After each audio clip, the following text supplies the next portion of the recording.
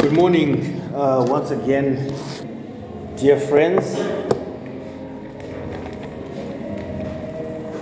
I would like to ask you to turn to the book of Jonah, and then someone to wake up Sabrina at the back there. I don't know what time she sleeps. Sabrina, wake up. No sleeping in church, right? We will sleep at home, huh? That makes that gives us a responsibility to sleep early, huh? Not sleeping at 12 watching television. Right? Good. Jonah chapter 1. Jonah chapter 1. Today we are in verse 7 to 10. Jonah is a minor prophet, so it's in the Old Testament towards the end of the Old Testament. Jonah chapter 1, verse 7 to 10. Let me read the word of God. And they said to one another, "Come, let us cast lots, that we may know on whose account this evil has come upon us." So they cast lots, and the lots fell on Jonah. Then they said to him, "Tell us, on whose account this evil has come upon us? What is your occupation, and where do you come from? What is your country, and of what people are you?" And he said to them, "I am a Hebrew, and I fear the Lord, the God of heaven, who made the sea and the dry land." Then the men were exceedingly afraid and said to him, "What is it that you have done?" For the man knew that he was fleeing from the presence of the Lord, because he had told them. Let us pray. Our dear Heavenly Father, thank you for the word this morning.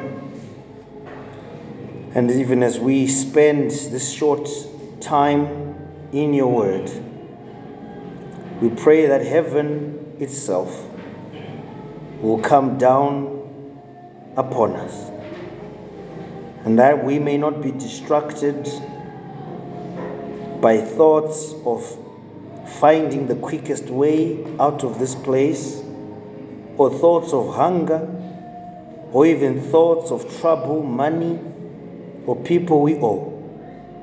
Heavenly Father, I want to ask that may this day be a life-changing day for someone.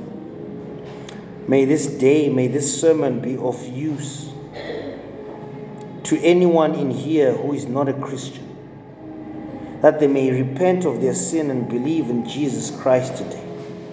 That it is not too late to repent and believe in the Almighty Jesus and be saved from sin.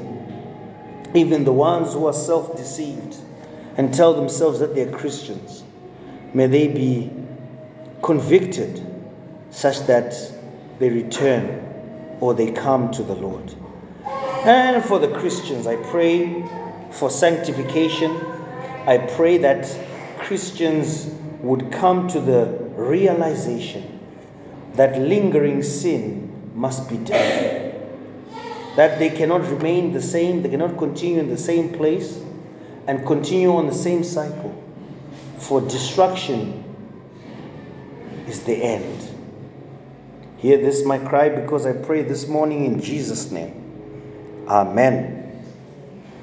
I want to read to you an article, or an excerpt of an article written by the Guardian newspaper of South Africa on Friday the 28th of August 2020, which reads, "A South African conservationist has been killed by lions. He hand-reared." West Matthewson, 69 years of age, was walking two white lions on Wednesday when one of the animals attacked and killed him without warning, his family said on Thursday. The incident that took place on the premises of the family-owned Lion Tree Top Lodge in South Africa's northern Limpopo province, and known as Uncle West. Mathewson had raised the lions since they were cubs and was used to interacting with them. And Mathewson's wife, Gill, 65 of years of age, was driving behind her husband when the lion attacked. She tried her best to rescue her husband, but was unable to. The family attorney said this in a statement.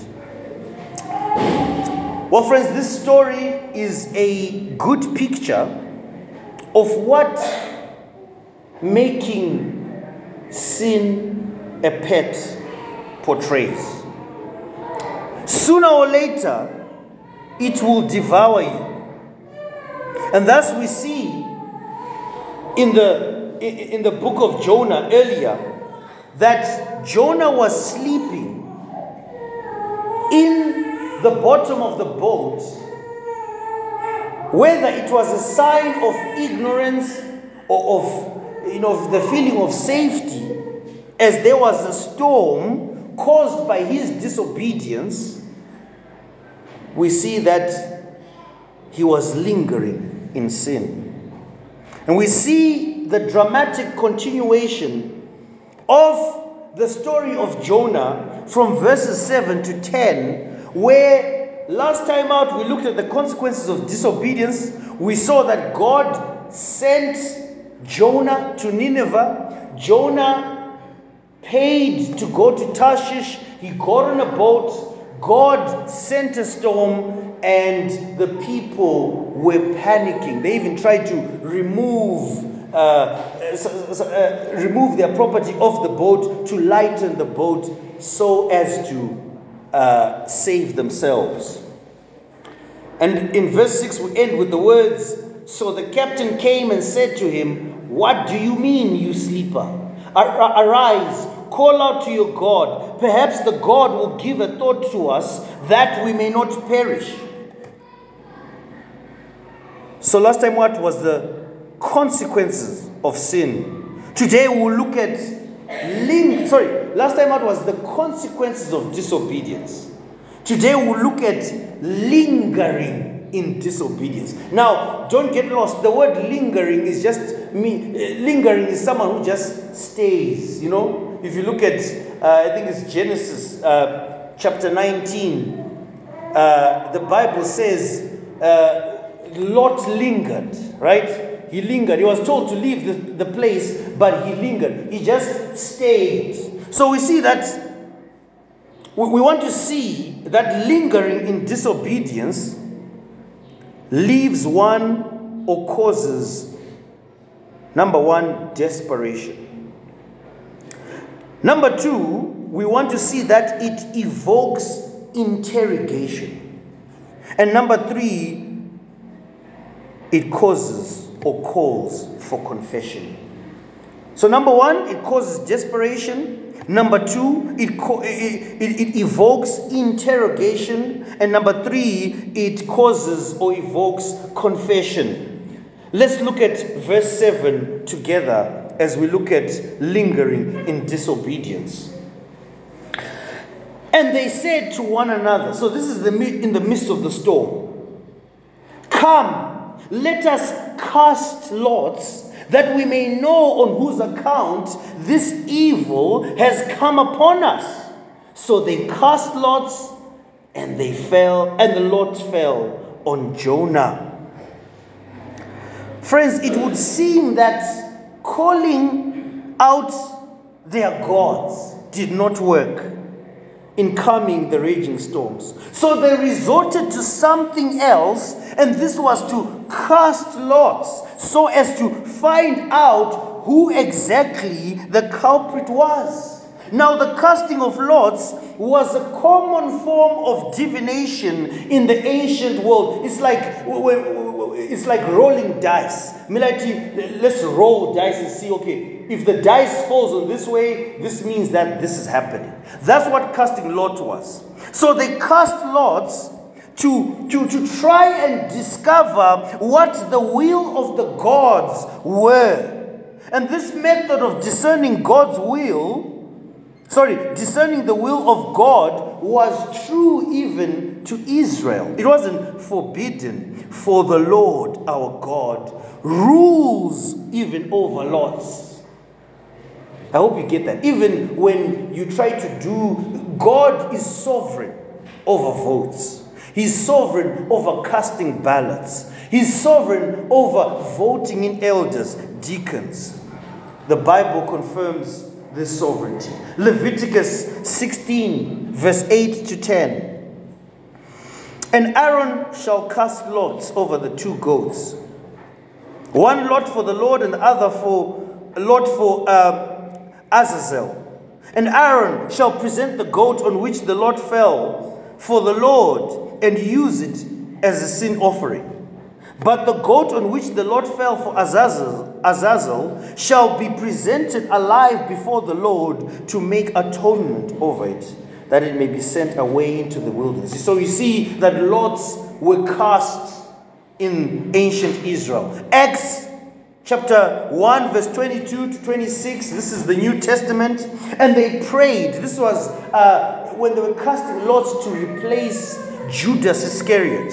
And they prayed and said, "You, Lord, who know the heart of all, show which one of these two you have chosen to take the place in this ministry and apostleship from which Judas turned aside to go to his own place." And they cast the lots of them, and the lot fell on Matthias, and he was numbered with the 11 apostles. So friends, we see here that the casting of the lots show that lingering in sin as Jonah did can cause desperation. I mean, you see it, that these pagans had initially called Jonah to call out to his God. And then after that, nothing came of the answer. And so now they're saying, they were desperate. Let us look for something else to do. Let us cast lots. Maybe the God can hear us. And we see that it did cause desperation from the people who were associated with the prophet who was running away, or the fugitive prophet. And it's true, isn't it? When someone continues to toy in sin, or to toy with sin, and continues in disobedience against God, despair starts to creep in. I want you to imagine with me for a minute, and I will use the example of a pastor because it's the safest example to use. Think of the most solid pastor you know. There is fruitfulness in his ministry. Everyone looks up to him as the most transparent person they know. Then the pastor starts entertaining sin. For example, they start to flirt with women. You'll be thinking maybe the pastor is supposed to look after the flock in the church, but he's flirting. Hey, sweetie. Hey, darling. Every congregant. He doesn't bridle his desires. He lingers and continues in disobedience despite several warnings from God himself, because God warns you when you are in sin. He tells you through his Spirit, turn away, stop what you're doing. He lingers, he stays on the sin. Then he sleeps eventually with one of the ladies in the church. Let's say one of the elders' wives. What is the ripple effect? Number one, a man in confusion, a church in confusion, families destroyed, and the witness of Christ maligned. Yes, they can be forgiven, but things will never be the same again.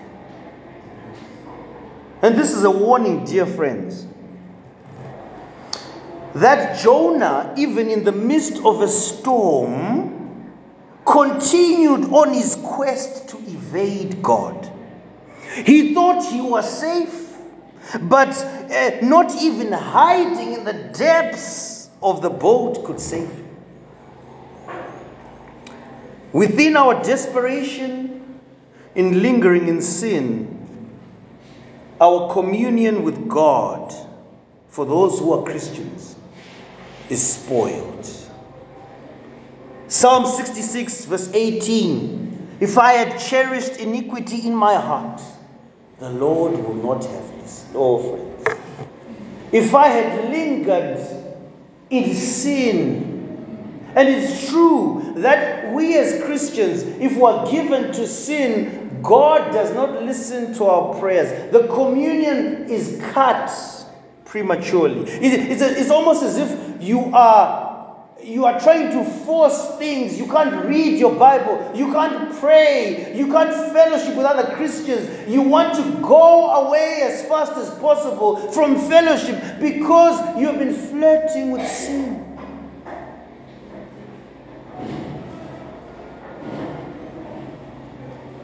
It's obviously right and inevitable that a state of disobedience continued in, a course of rebellion pursued, should cut off the transgressing one from fellowship with his God. Jonah had fallen so far away from God. He did not. Sometimes we get into those seasons. Sometimes we think we're walking rightly with the Lord, and yet we've fallen so far, we don't even know it. But we know what we're doing. We know what we're doing. We see that at the end of verse 7, the inevitable happened. That though the lot was cast by pagans, God exposed Jonah. God is sovereign over everything, friends, including exposing Jonah. Look at the end of verse 7. So they cast lots, and what happened? The lot fell on Jonah. Here are the pagans, practicing what pagans do, because they don't know God. They said, let's roll the dice. And it fell on Jonah. What are the chances? And it is even true, friends, even as we apply, that God can use the most meager means to expose your sin, to expose your disobedience. He can use things that you think are not tangible. Oh, they'll never find out. Let me just do this. They'll never find out. I'm good. Harare is big anyway. 2 million people. It's important for us to not linger in disobedience.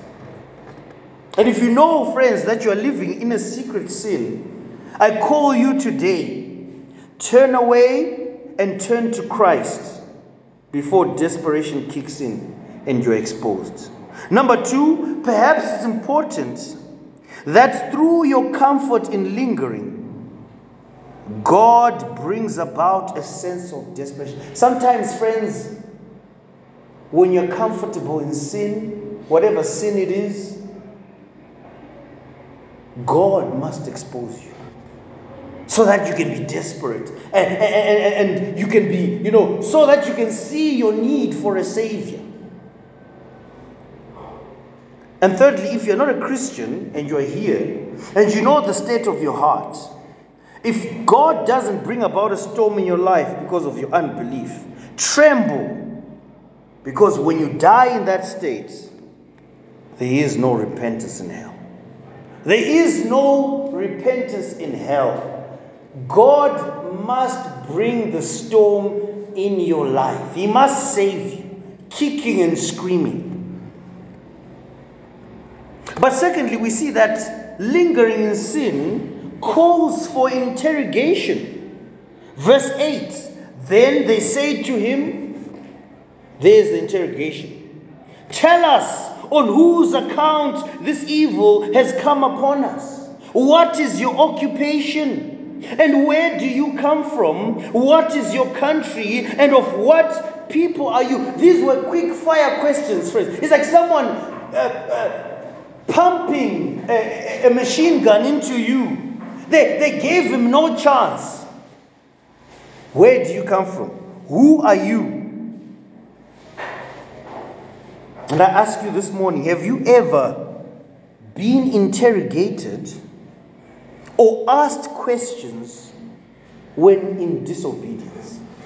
I've come to see, friends, in my short years in pastoral ministry, that when somebody is in sin, they don't like answering questions. Even if they do answer questions, it is, okay, no, just, So, brother, let's say, for example, you were seen in the company of women of the night. No confession, nothing. Then somebody brought it to the attention of the church. So, brother, where were you last night? No, I was out with friends. Yeah, we were having a good time, partying. Oh, but we heard this. I don't know, I know actually, Pastor, those are uncomfortable questions. You're now invading our lives. Let's talk about something else. You know how they try to divert questions. Oh, have you ever asked one who is in sin what has been happening? Their whereabouts.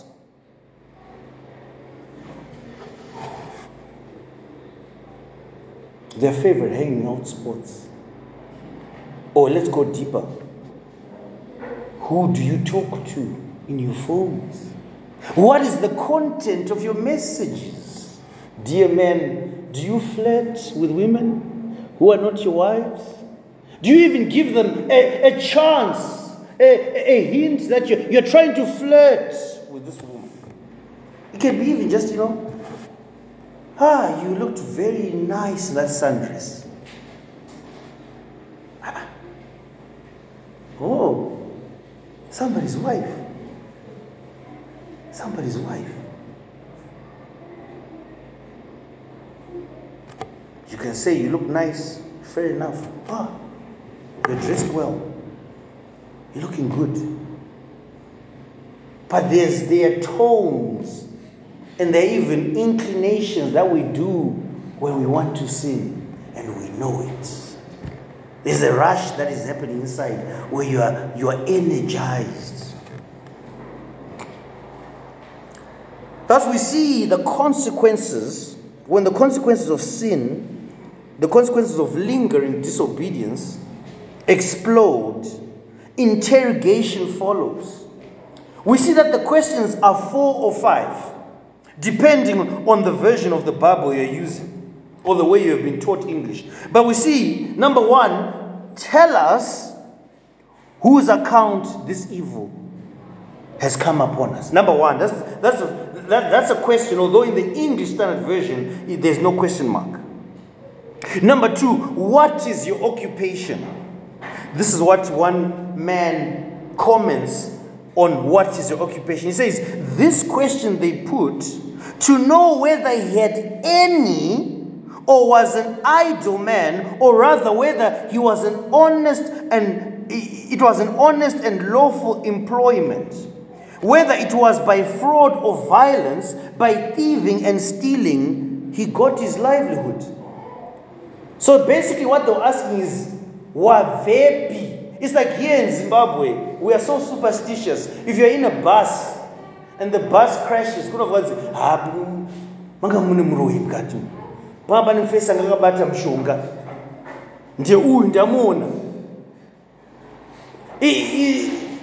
and so this is what they were doing to Jonah. They were saying, what is your occupation? Uringangai, are you a sangoma? Where did you steal where you left? Because on account of you, the boat is sinking. On account of you, there's a storm. And sometimes in the church we ask the same questions.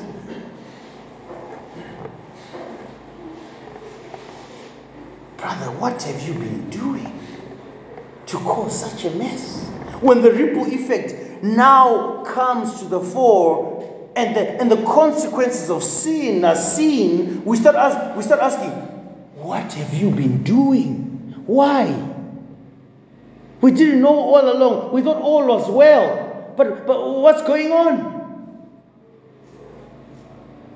The third question they asked was, where do you come from? Unova gupi.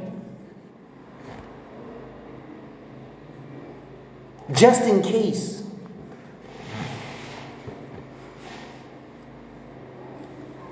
He had some sort of deity following. Remember, these people believed in gods. So many gods. The gods of the water, of the sun. So they wanted to know, from where has this guy come from? They wanted to identify. And sometimes when somebody is lingering in sin, we need to ask for identification to say, brother, are you really, or sister, are you really a Christian? Are you really a Christian? Because you're not even fighting sin. You continue to be in the same cycle. You continue to be in the same cycle. You continue to be in the same cycle. What is your country? Of what people are you? And we see that questions 3, 4, and 5 are joined together. As John Gill comments, these questions seem to relate to the same things. What nation he was of, and put by different persons who were eager to learn what countryman he was, that they may know or might know who was the God he worshipped, and guess at the crime which he had been guilty of. And it's interesting that these people did not throw Jonah out of the boat immediately. It's very important. When they found out that he was the one who was causing them to be assailed by a holy God, they did not plunge him into the sea immediately. It's a lesson for us. When someone is in sin, when someone's sin has been discovered, even in the church of God, interrogate before you act. You might hurt a hurting Christian. You might hurt someone who is battling and loving the Lord but struggling. Interrogate. It's not sinful. Listen to one commentator.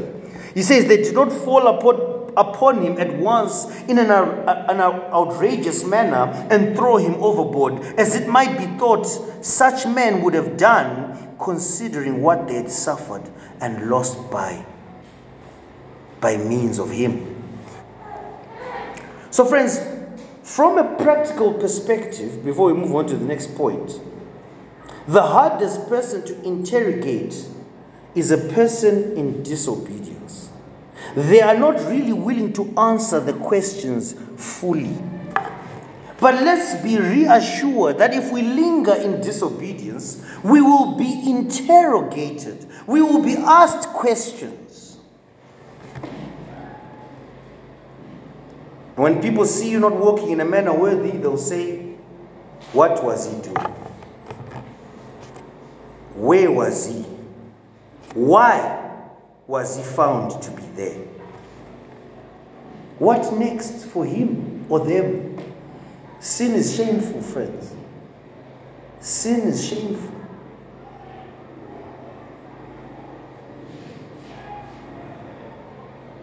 Who kept them accountable? What are some of the questions that they ask? People will talk. And we see here, this is exactly what was happening. Say, man, your sin has caused a ripple effect. It has affected us. And friends, this is a reminder that any decision you make does not affect you only. It's got a ripple effect. Think before acting. Think. Process what you're about to do. Say, how will this affect my fellow brothers and sisters in the Lord?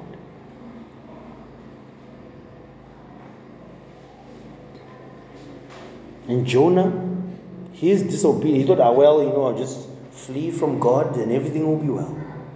But look at the chaos. Look at the chaos. Number 3, we see a premature confession. I call it a premature confession. It's not really, Jonah's confession was not out of conviction. It wasn't the fact that he was convicted. He was caught. Listen to the word of God.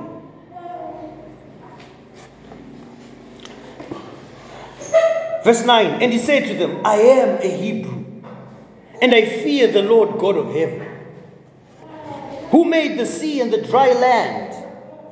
Then the men were exceedingly afraid and said to him, what is this that you have done?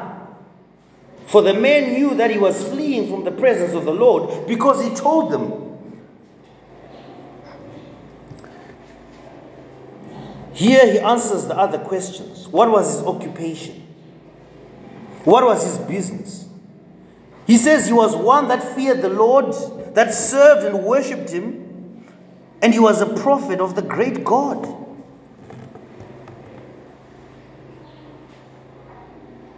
We see as we dissect his confession that there are some true and untrue things of what he said.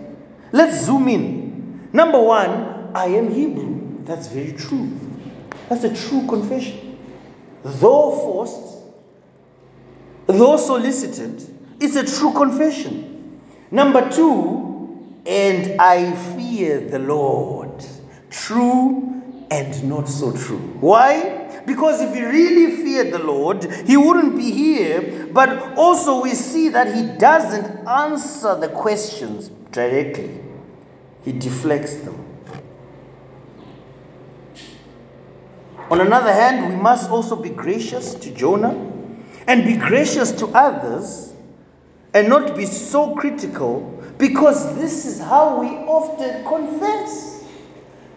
When somebody asks you, brother, what were you doing? The confession is just like, I don't know, Pastor Joe, don't be too harsh, It was a white lie. It was a white lie. Just say it as it is.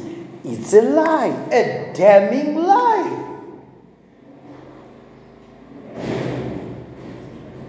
And by the way, you don't have to wait to be interrogated to confess. You don't have to. Don't wait, because Jonah's one was a last resort thing. He could have just confessed the moment he stepped into the boat. I am a Hebrew, I fear the Lord, and I am running away from God. So help me God. But he didn't. He waited for things to hit the fan, and then he confessed. But even in his confession, there were some true and untrue things, and he was hiding behind this. In fact, it would seem that his confession was more so to try to show himself to be righteous. I am a Hebrew, okay. So the pagans will say, ooh, he's a Hebrew. Okay. And he fears God. So he's trying to sort of deflect the attention from the fact that he is in disobedience. He's running away from God. I wanted to convince them that no. Don't judge me harshly because I fear God. That's what we do sometimes. Huh? When we sin, you've been caught in sexual immorality, brother. Don't judge me too harshly. I fear the Lord. Is that what we say?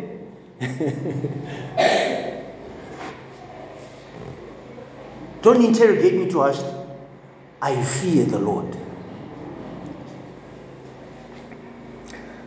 One commentator notes that by this description of God as the prophet designed to set him forth in his nature and works, so as to distinguish him from the gods of the heathens, who had only particular parts of the universe assigned to them, when his Jehovah was Lord of all. But where was the prophet's fear and reverence of God when he fled from him and disobeyed him? So even in his elevation of God above the gods of the pagans,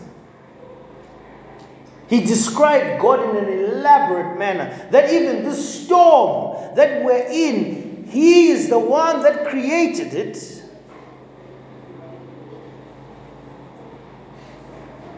His confession still did not make sense. And some of our confessions, when we are lingering in sin, are half-truths. They are mumbled. Yes, I was here, but or no. We can't get into that right now. James chapter 5 verse 16. Therefore confess your sins to one another and pray for one another that you may be healed. The prayer of a righteous person has great power as it is working. Friends, let me stop here. For those who are members of the church, learn to confess to one another. Practice that. Practice that. So that even as you do so, you are being helped. So that you are helped and held above the surface before the great fall. Before you fall flat on your face, be in the habit of confessing to brothers and sisters in the Lord without shame and fear of being judged, because they're your brothers and sisters. They love you. And if they're judging you, good.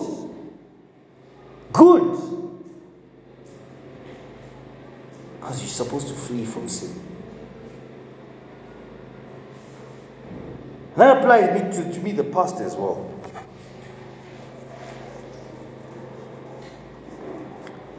We see in verse 10, towards the end, I'll read verse 10 again. Then the men were exceedingly afraid.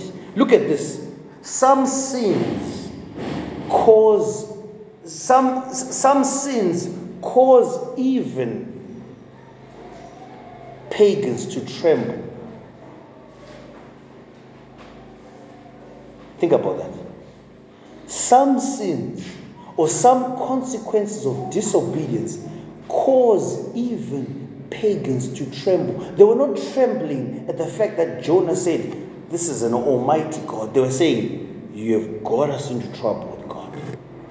Not that they wanted God or loved him or exalted him. No. They just knew that God was dealing with him and them.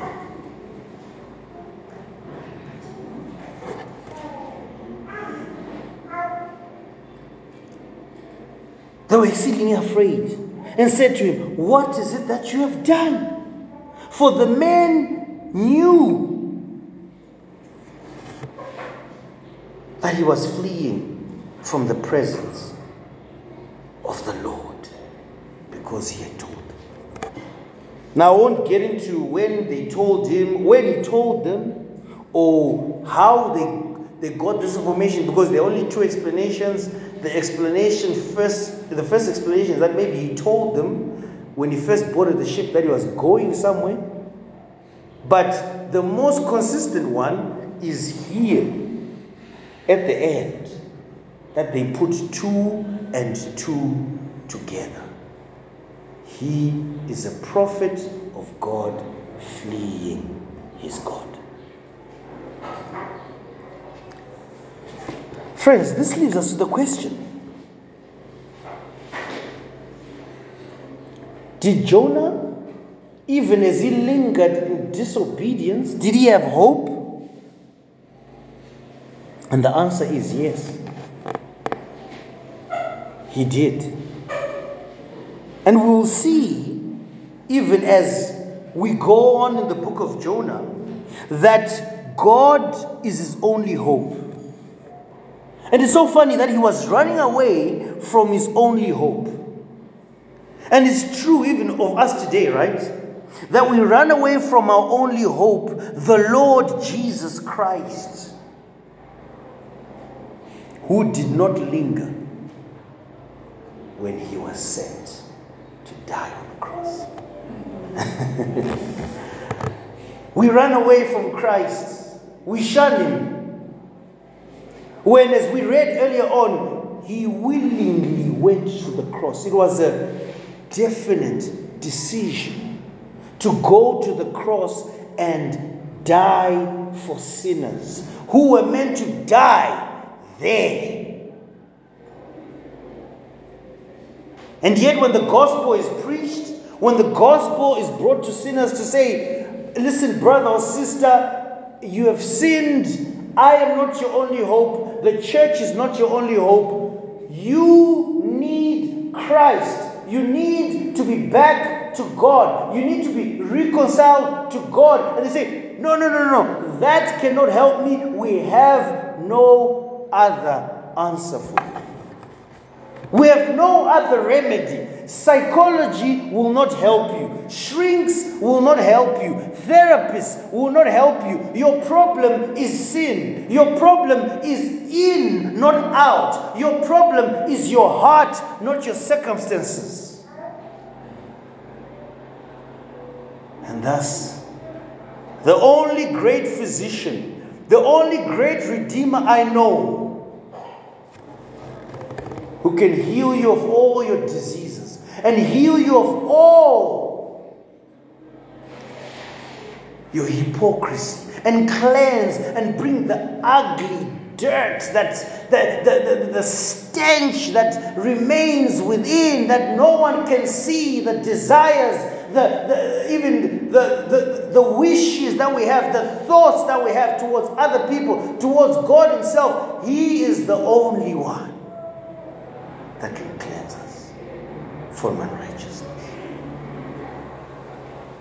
And thank God that Jesus did not linger. He didn't put God to shame. That's why Christ is the greater Jonah. But we do, sadly, so many times we bring shame upon the name of Christ. Christians. Every day, even when you think no one knows, God knows. We bring shame upon his name so many times. And friends, when we look at ourselves for salvation and we try to get out of lingering sin in our own strength, we get into a mess like Jonah. Instead of going to Christ as our aid, we go away from Christ, who is our all in all. Instead of going to Christ to say, Lord God, Almighty Jesus, Son of God, help me. Help me in my anger. Help me in my lying. Help me in my cheating. Help me in duping people. I'm not supposed to be duping people, but I'm duping people.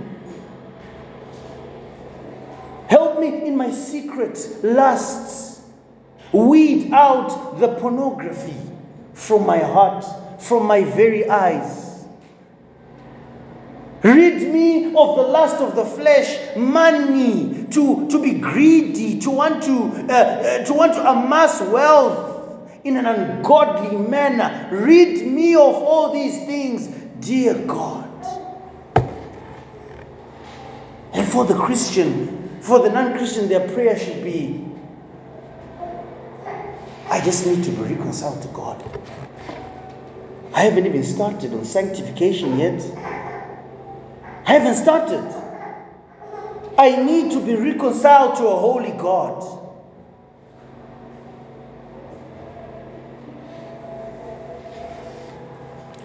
I want to finish by calling us all to Luke chapter 5, verse 29 to 32. And these are the words that I want to leave you with today, dear friend. If you remember anything today, if you forget everything that has happened in this service, remember the words of Christ. Remember the words of Christ. One of the most encouraging passages in the Bible. Luke 5, verse 29 to 32. In fact, I'll start from verse 27 and finish as verse 32. I won't expand, just reading. After this, he went out and saw a tax collector named Levi sitting at the tax booth. And he said to him, "Follow me." And leaving everything, he rose and followed him. And Levi made him a great feast in his house. And there was a large company of tax collectors and others reclining at the table with them. And the Pharisees and the scribes grumbled at his disciples, saying, "Why do you eat and drink with tax collectors and sinners?" Why, Jesus? And Jesus answered them, those who are well, those who are well, in other words, those who think they are well, the hypocrites, have no need of a physician, but those who are sick, those who know they have a spiritual deficiency. They are diseased in the heart. They need a heart transplant.